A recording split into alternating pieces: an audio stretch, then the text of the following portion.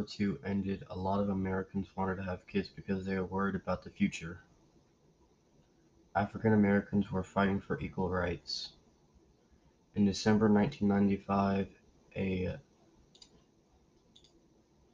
Montgomery activist, Rosa Parks, was arrested for refusing to give her seat up to a white citizen.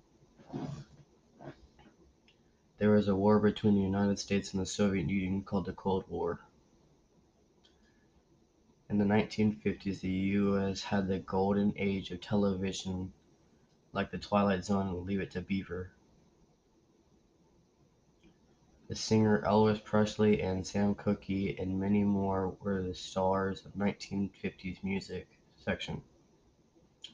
World War II was the biggest and deadliest war in history, causing 85 million people to pass away either to their skin color, what they believed in, or they were against the Nazis.